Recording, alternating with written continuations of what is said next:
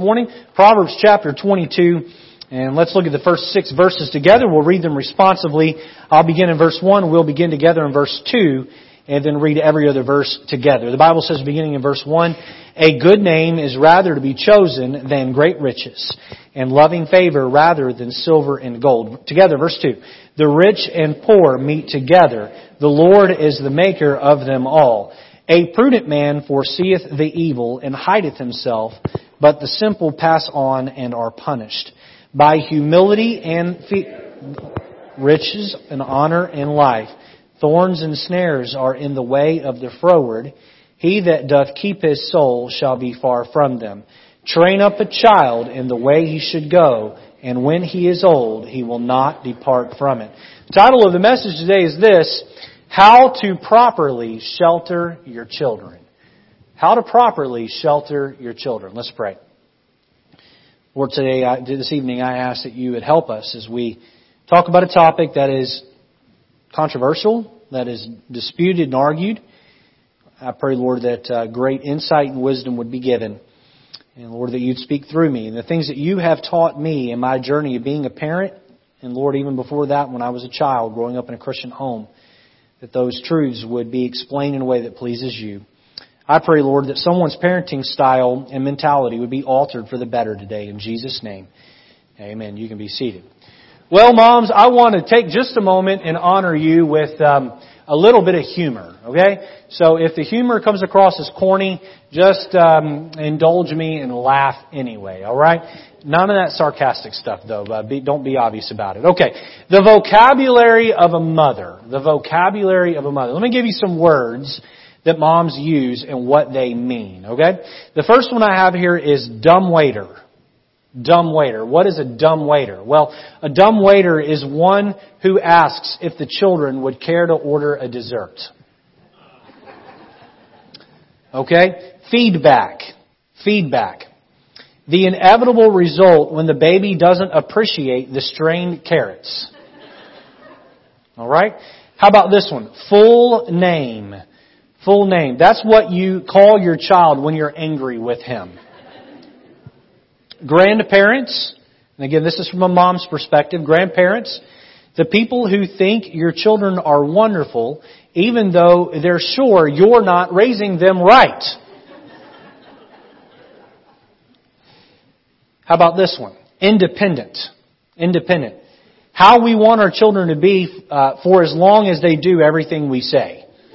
Independent. And for moms with small children, this one is puddle. Puddle, a small body of water that draws other small bodies wearing dry shoes into them. Show off. Show off. A child who is more talented than yours is a show off. Alright? How about this one? Who done it? Who done it? None of the children who live in your house.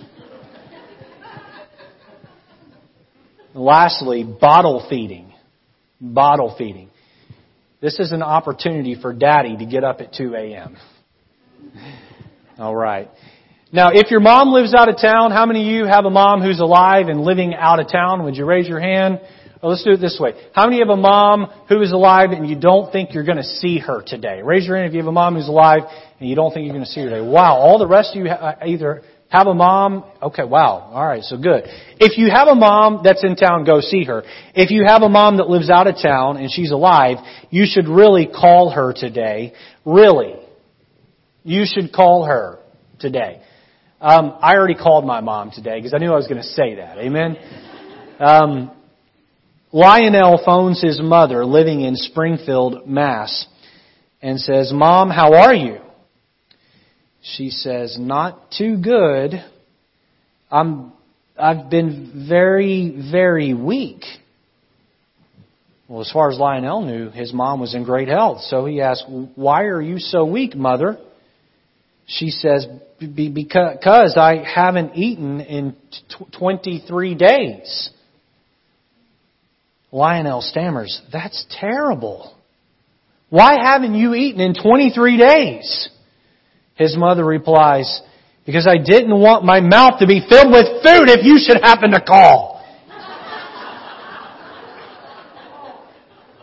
Call your mom. Call your mom.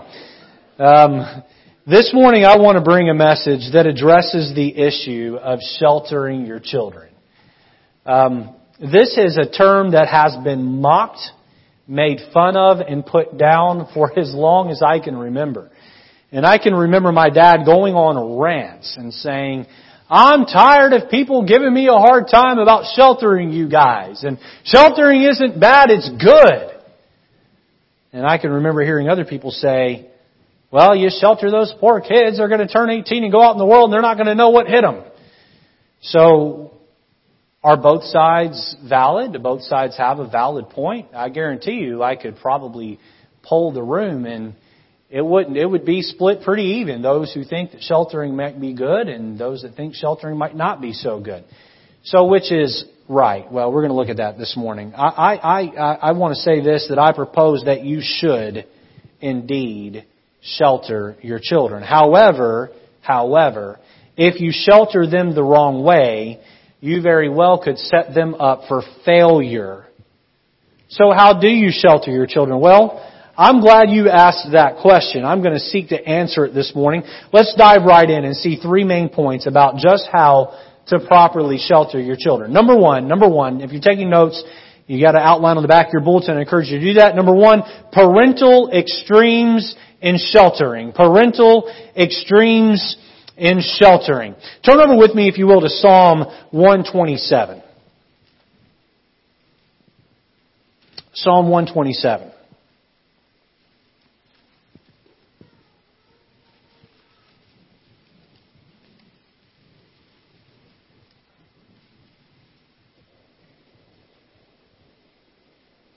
Verse 1 says, except the Lord build the house, they labor in vain that build it. Except the Lord keep the city, the watchman waketh but in vain. Look down to verse 3.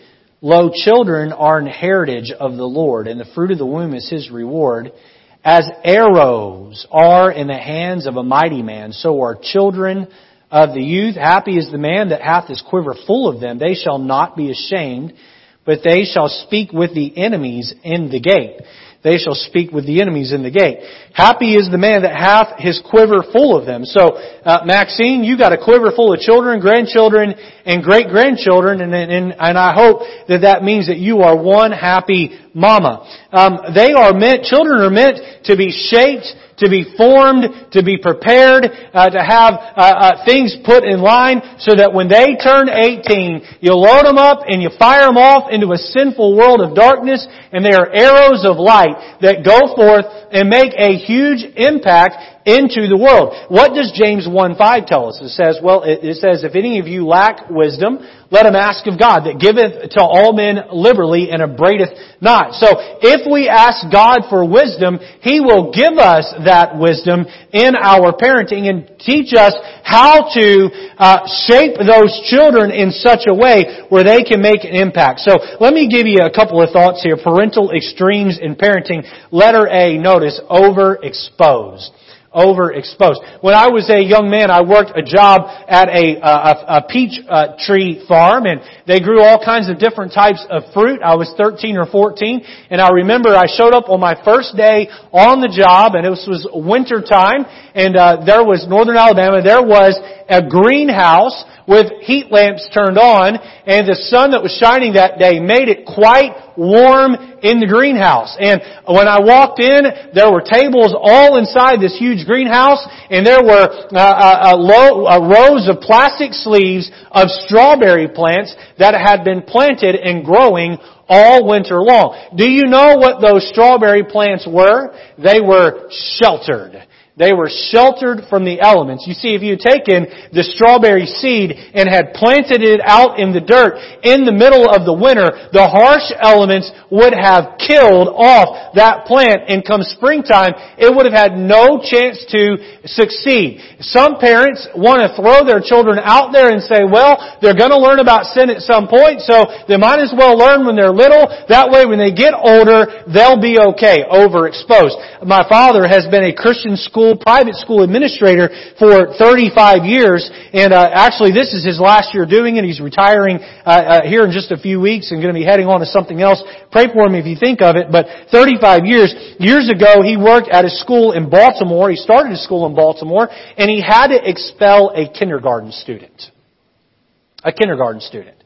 You say, well, Pastor Lejeune, why did he have to expel a kindergarten student? Well, this little boy lived with his dad. Mom was not in the scene, not part of the picture. I think you'll know why in just a moment. And the little boy was coming to school in K-5 talking about adult video scenes he had seen at home the night before. In detail.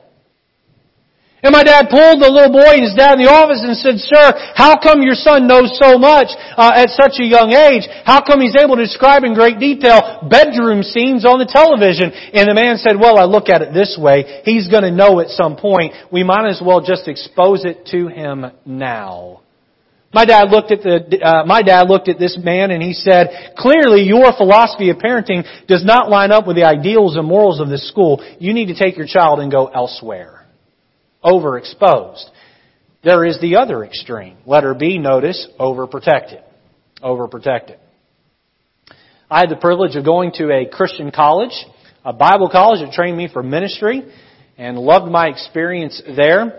You see folks of all types when you go to a Christian college, and I'll say this, my kids are being homeschooled for one reason or another, and not all homeschool kids are socially awkward, but a lot of socially awkward kids were homeschooled. All right, so I'm not picking on kids that are homeschooled because my kids are homeschooled. Every year they would have a day where they would have all the homeschooled kids come up on the platform and they'd take a picture of them. And not all of the kids that were up there were socially awkward. There were plenty of normal kids up there, but every socially awkward kid in the college was on that platform. Every one of them. Every one of them. You watch them walk by and you kind of scratch your head and say, "Yep, I figured he was homeschooled." Amy, do you remember that? You remember that, Amy? Remember when they do that? Amy went to the same school I did. So that was interesting. We had one girl who was raised on the mission field. And this happened years before I arrived. I heard about this from a vice president later. And she was just the chastest, purest young lady. She would have been overprotected. And she came and knocked on the vice president's door, and she was just weeping tears. And the vice president knew the girl's dad had been over to Africa to preach for him, and said, "Come on in." And the little girl sat, or the young lady sat there. I think she was a freshman or sophomore in college. Sat there, and she was just sobbing. And he said to her, he said, "Young lady, what's wrong?"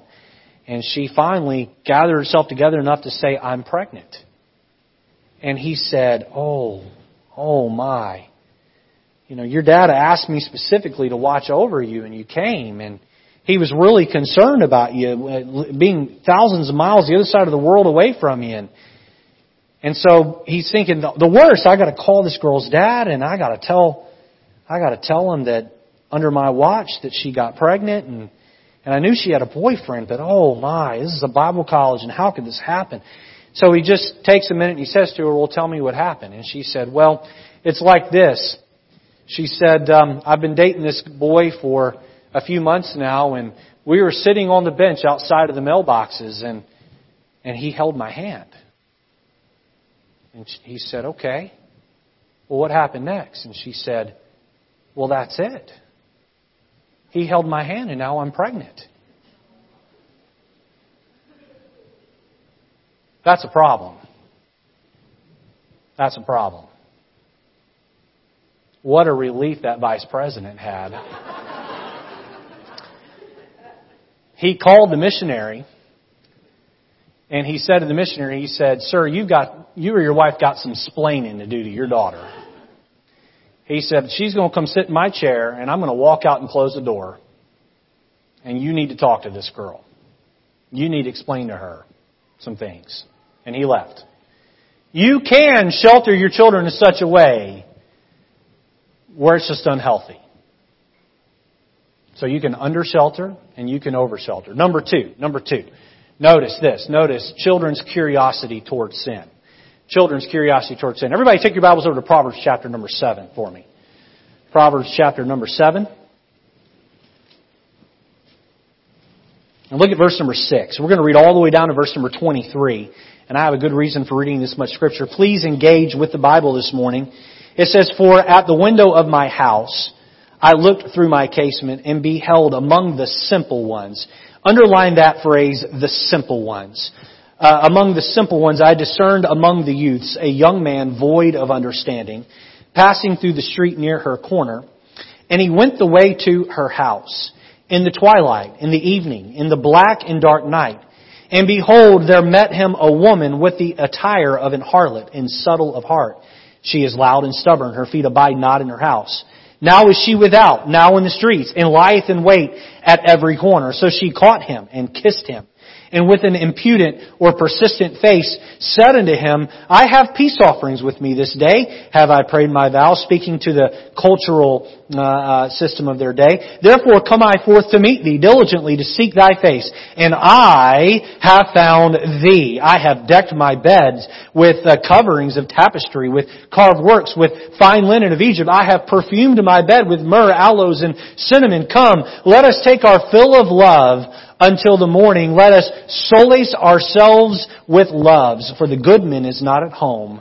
There's no one that's going to catch us. He has gone a long journey. He hath taken a bag of money with him, and will come at the day appointed. With her much fair speech she caused him to yield. With the flattering of her lips she forced him." Look at verse 22. "He goeth after her straightway as an ox goeth to the slaughter, or as a fool to the correction of the stocks, till a dart strike through his liver, as a bird hasteth to the snare, and knoweth not that it is for his life." You know what you have here? You have a simple one. You have a child, a young person, a teenager, maybe an adult who's been overprotected or oversheltered, and he is wandering down the road to the place of a woman who is devious, who is manipulative, who is looking to sink his moral ship, and he is curious about sin. I bet he thought to himself, I wonder what's down there. I wonder who those women are down there on that street corner. I wonder if I were to talk to them, what would happen? My friend, if you have a child, your child is curious about sin. You say, "Not my child." I say, "Oh yes, especially your child."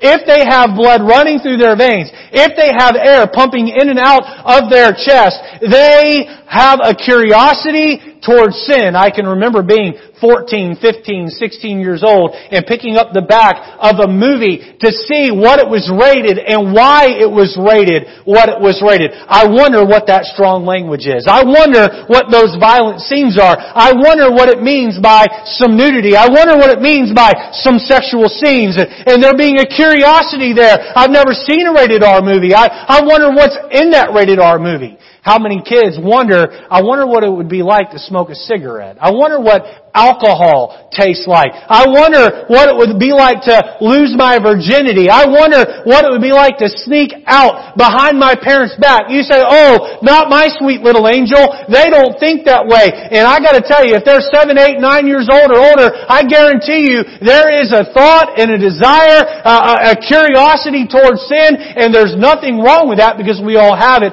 But as a parent, you need to be aware that there is that curiosity. They will dabble, they will look, they will wonder, and you must be on your toes to help them through that process.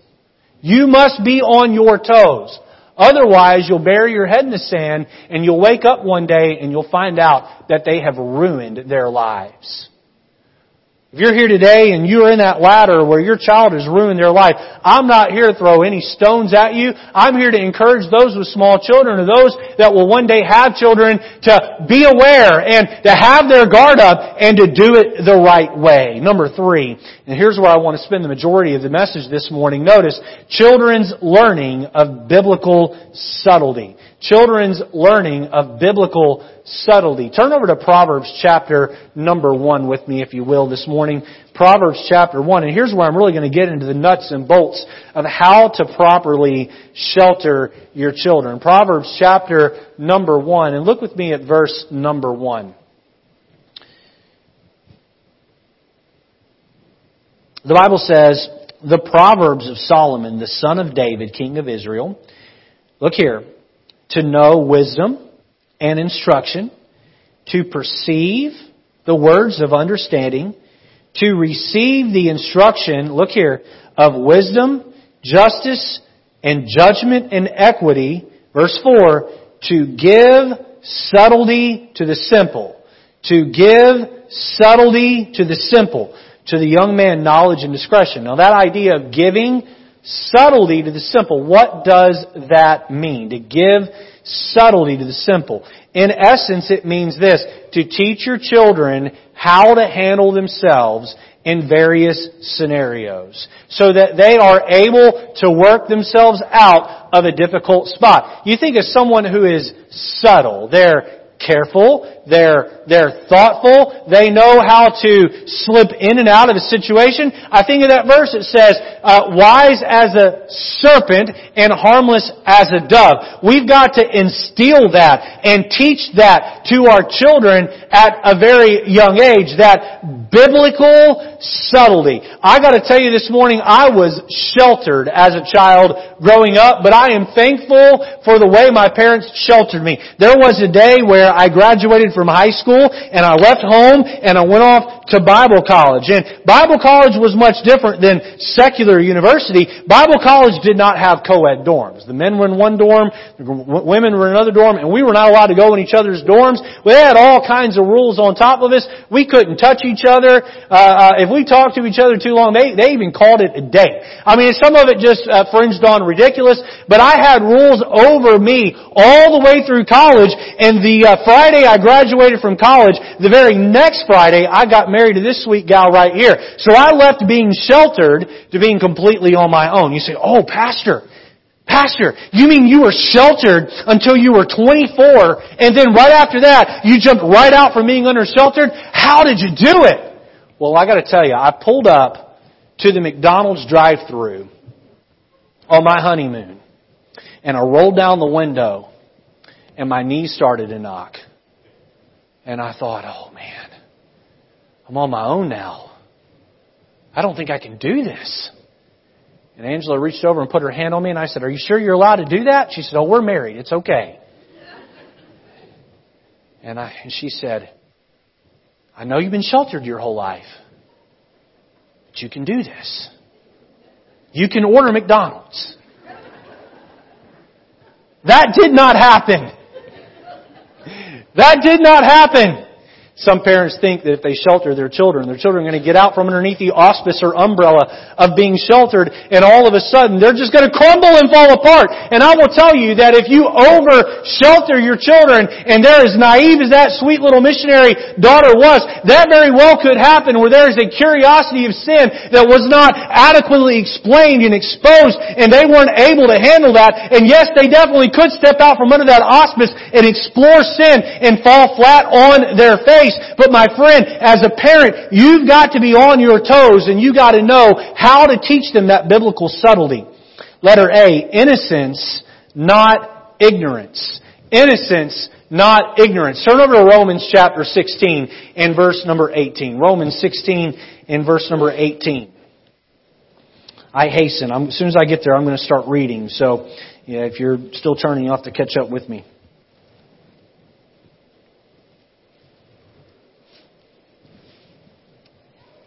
It says, for they that are such serve not our Lord Jesus Christ, but their own bellies, and by good works and fair speeches deceive the hearts of the simple. For your obedience is come abroad unto all men. I am glad therefore on your behalf, but yet I will have you wise unto that which is good, and simple concerning evil. Now, let's dissect this a little bit. Go back to verse number 18, and notice it says, and by good works and fair speeches deceive the hearts of the simple. If you mark in your Bibles, underline that phrase, deceive the hearts of the simple. My goal when my children leave home is that they will no longer be simple when it comes to that which is good and that which is evil. That they will be educated and that they will be principled and that they will know what they want. That their ignorance is gone, but their innocence is still intact. Look at the verse below that, verse 19. It says, I am glad therefore on your behalf, but yet I would have you wise unto that which is good and simple concerning evil. That phrase, simple concerning evil, doesn't mean that they intellectually don't know. It means that they lack experience in evil things. They lack experience in evil things. The truth is, I want my two children, they don't need to know everything, but my two children need to have a pretty good idea when they graduate from home or graduate from high school, get ready to leave home. They need to have a pretty good idea of what righteousness is and what evil looks like. And they need to have been taught it intellectually from their father and from their mother. Not from the television, not from some teacher, not from the neighbor kid down the street, not from some friend on a basketball trip. They need to have learned it from me and their mother. Innocence, not ignorance. Now, listen, I gotta say today, having been raised in a Christian home, I consider myself a pretty innocent soul. But I'm not ignorant of the evil that's out there. You can raise children that are innocent without raising children that are ignorant. Letter B, notice, exposed, not entertained. Exposed, not entertained. You're already in Romans. Turn over to chapter number 12. Romans chapter 12 and look at verse number 9.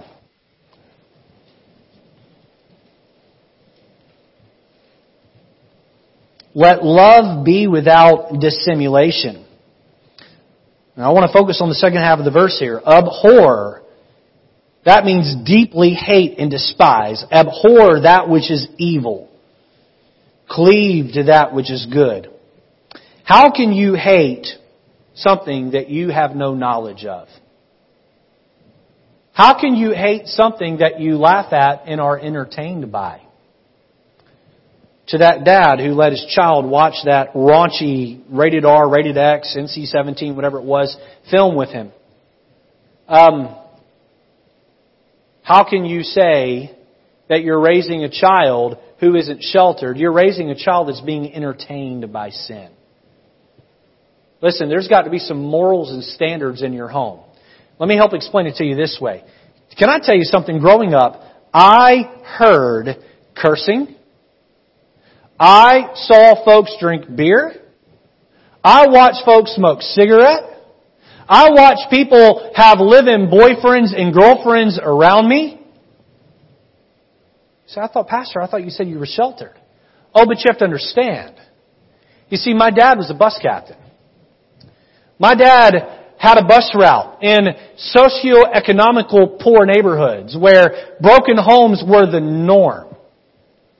And every Saturday, he'd load me into his car, and we'd ride around, and we would see folks sitting on the front porch smoking cigarettes or marijuana or who knows what else they were smoking. I saw liquor cans and beer bottles everywhere in people's hands, on the porch, on the ground, in the trash can, on the table, inside. We'd walk in and see folks smoking cigarettes and playing cards, sometimes with money on the table.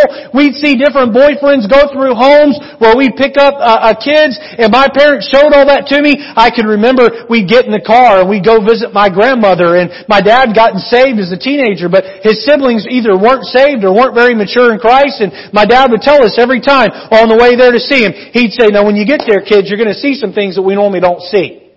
Your uncles are probably going to be smoking cigarettes, and they'll probably use a curse word here or there, and there's probably going to be some beer at the Thanksgiving dinner, and these are some things that you're going to see. But please know that this is wrong and this is sinful, and because we've been saved, we don't participate in that. And then on the way home, he would talk to us about the brokenness of lives that come from those things. Do you know that as a young child, I was exposed to some pretty heavy sin, but I looked at those people who had that in their life, and I saw the dysfunctionality that came along with it. I saw the broken lives. I saw the bus kids climb on the bus on a Sunday morning and stink because they hadn't had a bath in 2 or 3 days, or have food that was dried on their face, or hair that was matty because it hadn't been washed. And I saw hearts that were broken, and I knew of the testimonies, and my dad pointed at the sin and said, if you want to choose to live a life of sin,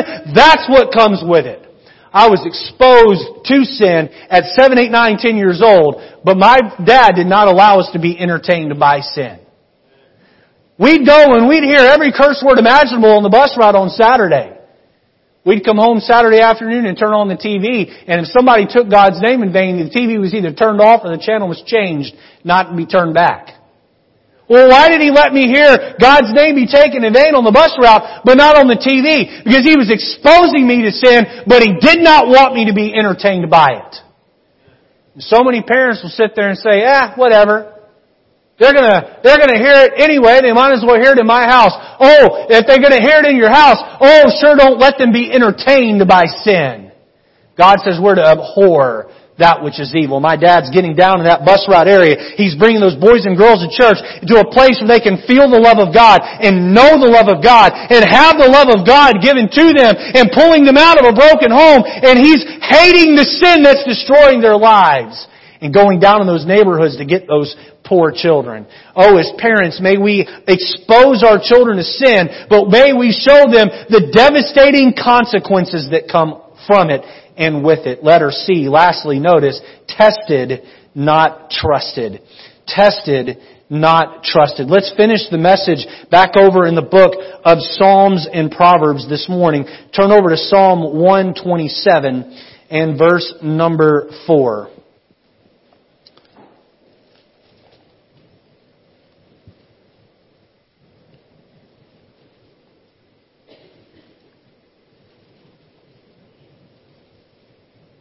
The Bible says, as arrows are in the hand of a mighty man, so are children of the youth. Now, we think of this in terms of all the modern technology that we have. If I want an arrow, I saw Miss Yvonne here today. I didn't see Brother Ernie. Miss Yvonne, are you in here? She might be in the nursery. I think she's in the nursery. Okay.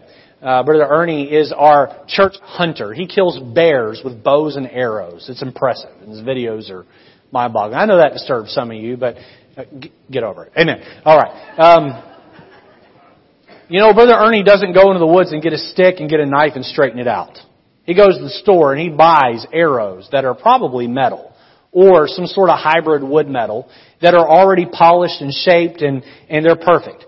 But in Bible times, they didn't have all that technology. If you wanted an arrow to be straight, you went out in the woods and you found the straightest stick you could get, and you got a knife and you worked that thing and whittled that thing and you made that thing straight, and then maybe you would spend days, weeks, hundreds of hours getting that arrow to be just perfect so that when you pulled back and you let it go, it would go as straight as possible. And the psalmist here is painting a picture for us. He says, Mom and Dad, God is giving you a child and you have 18 years to take that child and work away the sin nature that's in their heart and get them prepared and ready to not be ignorant but to be innocent, and not to be entertained but yes to be exposed on some level so they know what it is, and you got to get them ready so you can load them up and you can light them on fire and you can fire them into a dark world and they can make an impact for God and righteousness.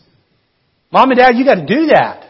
I see moms and dads that lord over their children and want to help them make every decision. Listen, that's okay when they're 4, 5, 6, 7, 8 years old. When they get to be teenagers, boy, you got to give them opportunities to make principled decisions on their own. They come to you and say, Mom, I'm not really sure what to do about this. Mom, you ought to look at them and say, well, what's the guiding principle that helps us get the answer?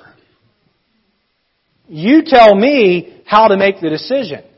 Moms and dads, you've got to give them tests to pass, not an exam in a classroom, a life test. And they need to pass test after test after test, beginning at 12, 13, 14 years old. And when they get to be 18 and they leave home, boy, they already know how to make decisions. And they can walk out that door having been sheltered and protected, and they are ready to go. But tested does not mean trusted. I watch parents very ignorantly and very foolishly take a smartphone or a tablet and hand it to their children and say, here you go. And boy, these make great babysitters, don't they? Well, they kill our children's ignorance, innocence. When I say expose them to sin, you hand them a smartphone or a tablet, and that thing doesn't have any guards or locks on it. Oh boy. You're not exposing your child. You're allowing them to entertain themselves with sin. Trusted. You're not to trust them. I want to read one more verse for you and we'll close it down today. Turn to Proverbs chapter 28, verse 26. Proverbs 28. Quickly turn over there. Notice what the psalmist here says about this idea of trust and accountability.